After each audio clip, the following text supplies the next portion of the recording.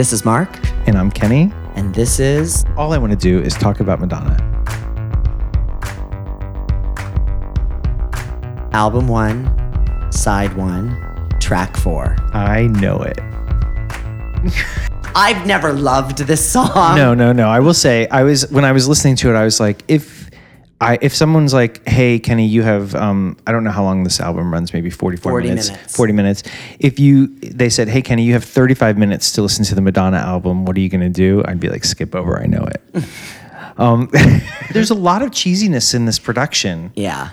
And in her delivery, she's doing that baby like kind of voice little girl voice that continues to royal us through the 80s many times. It's not like Madonna's. I don't think she's doing it unintentionally. I think it's an intentional choice. Yeah. And she's trying to be playful. Yeah. In a way that sounds childish and babying. It's a weird song to me, and it's an odd choice to close out. I think.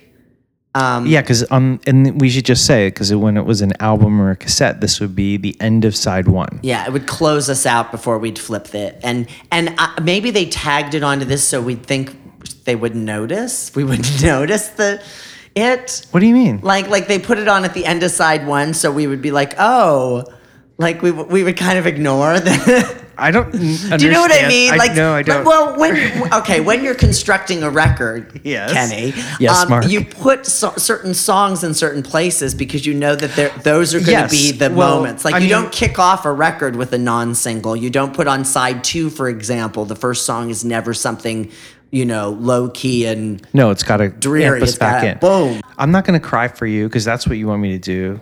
No, I'm not going to cry for you anymore. Yeah. I mean, I know it. You're going to take my love and run.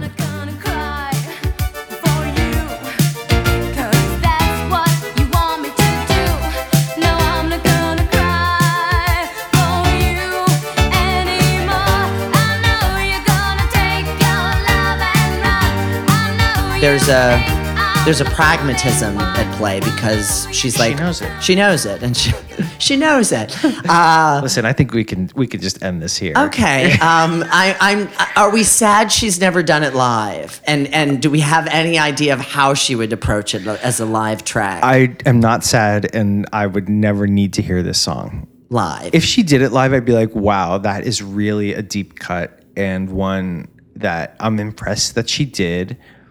But I never needed to hear. Okay. Till next time. Bye.